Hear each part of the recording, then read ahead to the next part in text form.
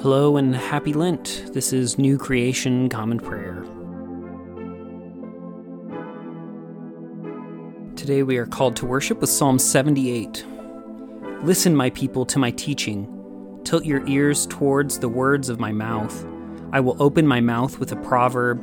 I'll declare riddles from days long gone, ones that we've heard and learned about, ones that our ancestors told us.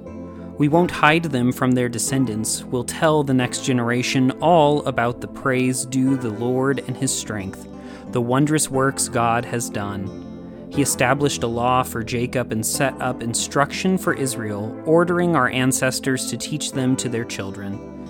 This is so that the next generation and children not yet born will know these things, and so they can rise up and tell their children to put their hope in God, never forgetting God's deeds, but keeping God's commandments, and so that they won't become like their ancestors, a rebellious, stubborn generation, a generation whose heart wasn't set firm and whose spirit wasn't faithful to God. The children of Ephraim, armed with bows, retreated on the day of battle.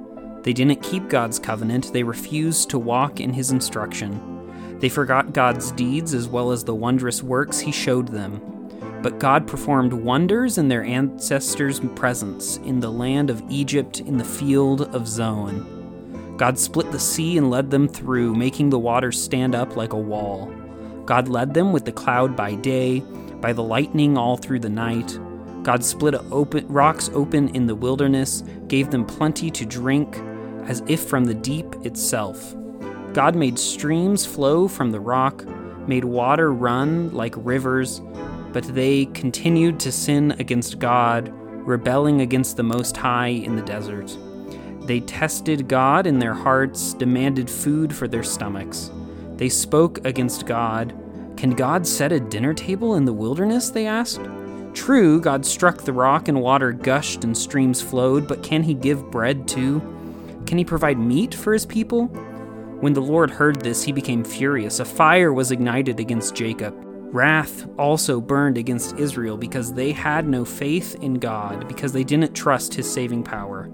God gave orders to the sky above, opened heaven's doors, and rained manna on them so they could eat. He gave them the very grain of heaven. Each person ate the bread of the powerful ones. God sent provisions to satisfy them. God set the east wind moving across the skies and drove the south wind by his strength. He rained meat on them as if it were dust in the air. He rained as many birds as the sand on the seashore. God brought the birds down in the center of their camp, all around their dwellings. So they ate and were completely satisfied. God gave them exactly what they had craved. But they didn't stop craving, even with the food still in their mouths. So God's anger came up against them. He killed the most hardy of them. He cut down Israel's youth in their prime. But in spite of all that, they kept sinning and had no faith in God's wondrous works. So God brought their days to an end like a puff of air, and their years in total ruin. But whenever God killed them, they went after him. They would turn and earnestly search for God. They would remember that God was their rock, that the Most High was their Redeemer. But they were just flattering him with lip service. They were lying to him with their tongues. Their hearts weren't firmly set on him. They weren't faithful to his covenant.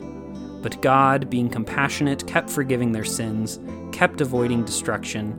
He took back his anger so many times, wouldn't stir up all his wrath. God kept remembering that they were just flesh, just breath that passes and doesn't come back.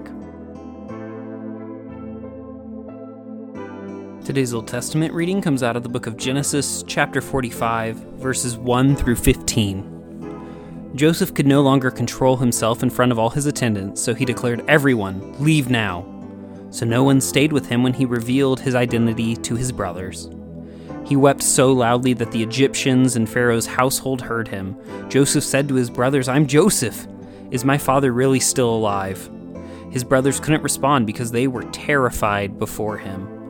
Joseph said to his brothers, "Come closer to me." And they moved closer. He said, "I'm your brother, Joseph, the one you sold to Egypt.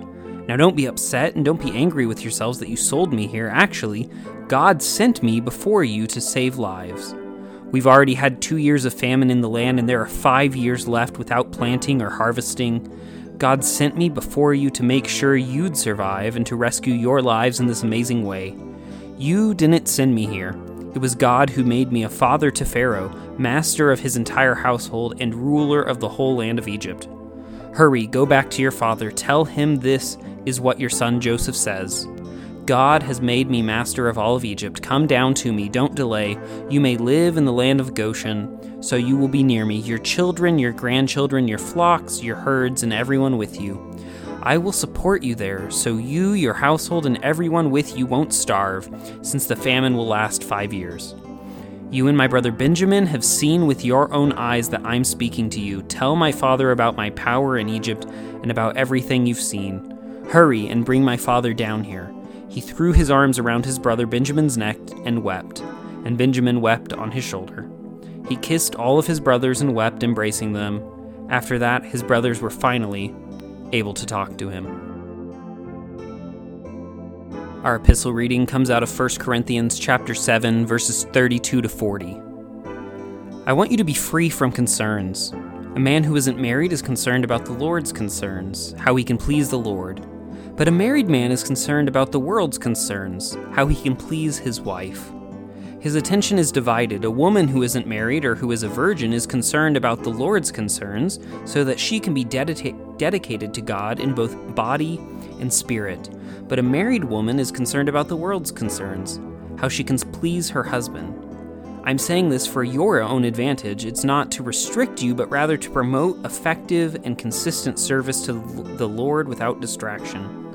If someone thinks he is acting inappropriately toward an unmarried woman whom he knows, and if he has strong feelings and it seems like the right thing to do, he should do what he wants. He's not sinning. They should get married.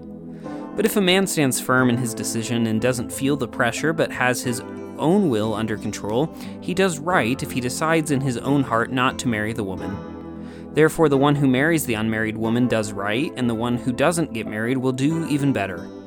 A woman is obligated to stay in her marriage as long as her husband is alive, but if her husband dies, she is free to marry whomever she wants. Only it should be a believer in the Lord. But in my opinion, she will be happier if she stays the way she is. And I think that I have God's Spirit, too. Today's gospel reading comes out of the Gospel of Mark, chapter 6, verses 1 through 13. Jesus left that place and came to his hometown. His disciples followed him.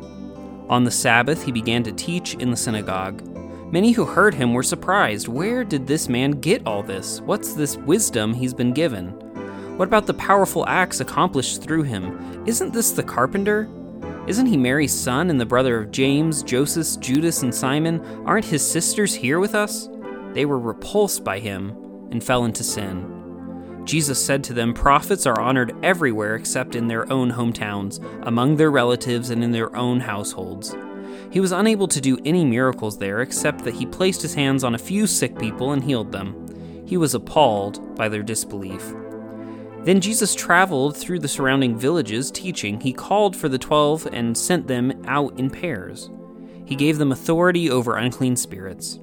He instructed them to take nothing for the journey except a walking stick, no bread, no bags, and no money in their belts. He told them to wear sandals but not to put on 2 shirts. He said, "Whatever house you enter, remain there until you leave that place.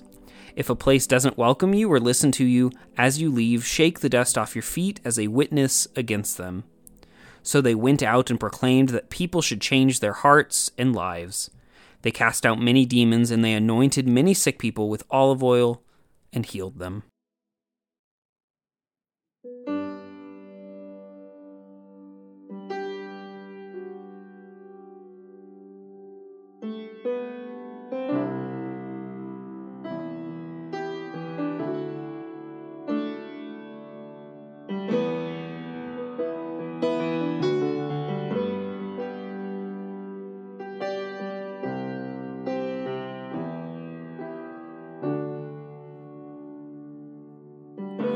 You were the Word at the beginning, and one with God the Lord Most High.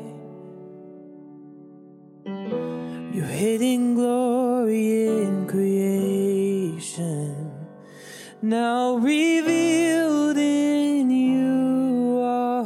Christ. What a beautiful name it is. What a beautiful name it is. The name of Jesus Christ, my King. What a beautiful name it is. Nothing compares to this. What a beautiful name it is. The name of Jesus.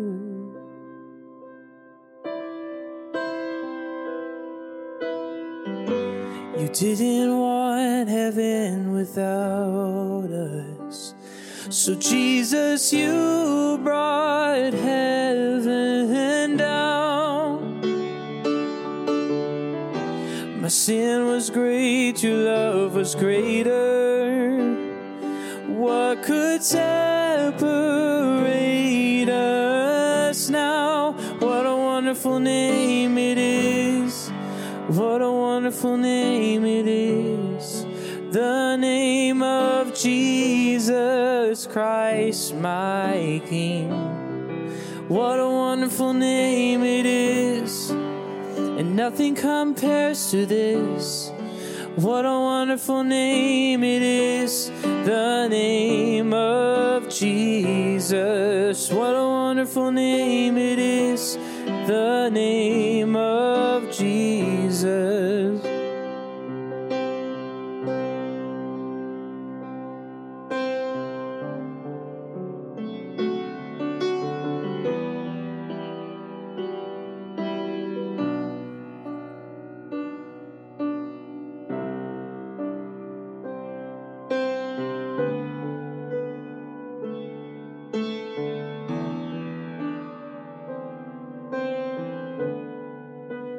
Death could not hold you.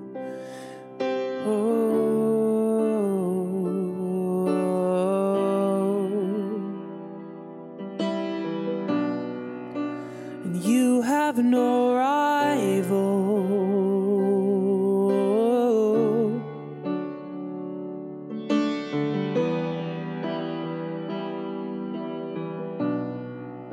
And you have no rival, you have no equal. Now and forever,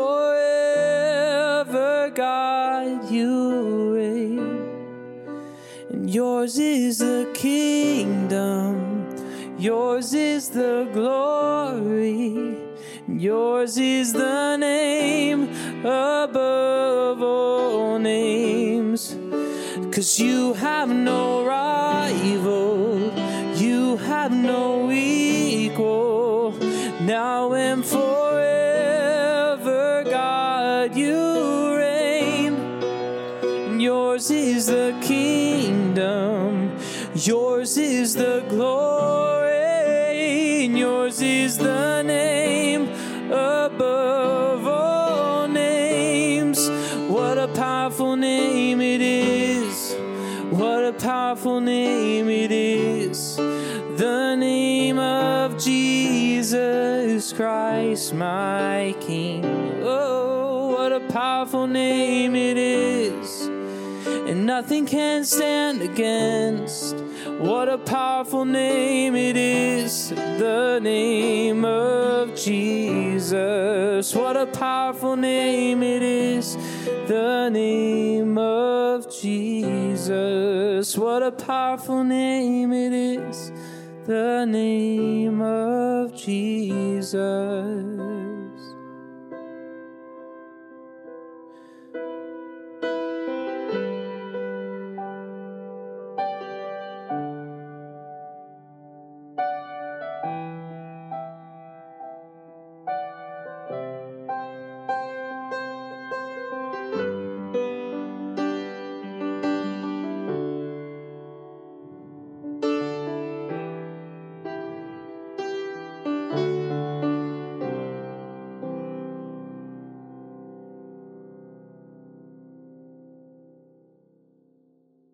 The Apostles' Creed is a statement of Christian faith that has been handed down in Western Christianity for well over 1,500 years.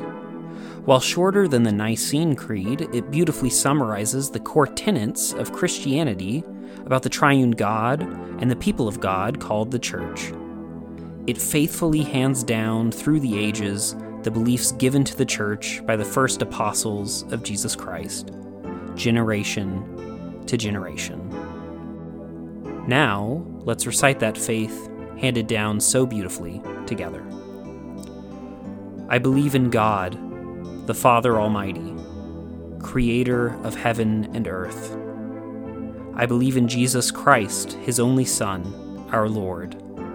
He was conceived by the power of the Holy Spirit and born of the Virgin Mary. He suffered under Pontius Pilate, was crucified, died, and was buried. He descended to the dead. On the third day he rose again. He ascended into heaven and is seated at the right hand of the Father. He will come again to judge the living and the dead. I believe in the Holy Spirit, the Holy Catholic Church, the communion of saints, the forgiveness of sins, the resurrection of the body, and the life everlasting. Amen.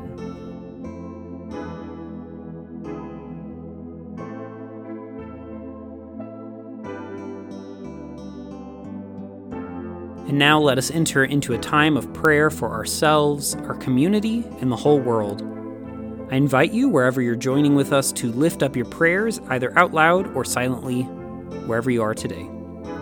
Let's pray. Lord, we pray for your church, both our local congregation and the church worldwide. Help us to be unified in our mission today and to be great co-partners with your Spirit wherever we find ourselves.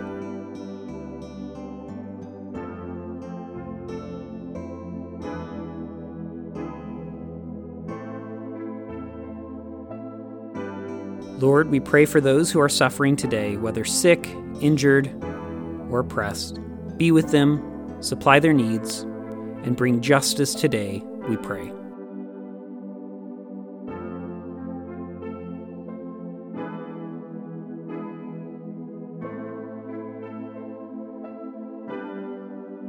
Lord, we pray for those who may consider us enemies, whom we have injured or offended. Grant them your peace and enable us to be peacemakers.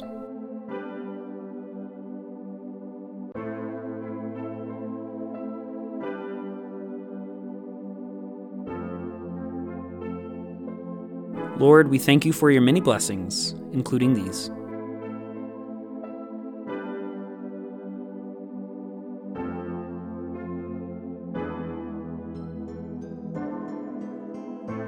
Lord, during this season of Lent, give us the will to take up our cross and follow after your Son, Jesus Christ, in living a cruciform life. And now let us pray the prayer our Lord Jesus taught us.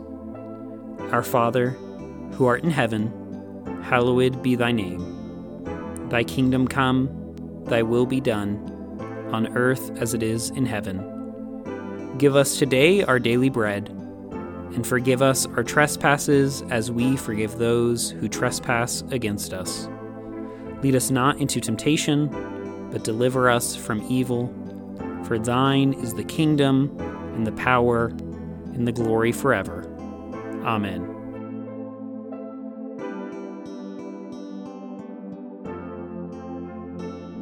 As we depart this time together, go with these closing words out of Psalm 78. God rejected the tent of Joseph and didn't choose the tribe of Ephraim. Instead, he chose the tribe of Judah, the mountain of Zion, which he loves. God built his sanctuary like the highest heaven and like the earth, which he established forever. And God chose David, his servant, taking him from the sheepfolds. God brought him from shepherding nursing ewes to shepherding his people Jacob, to shepherd his inheritance, Israel. David shepherded them with a heart of integrity. He led them with the skill of his hands. Go today in the grace and peace of our Lord and Savior Jesus Christ. We'll see you tomorrow.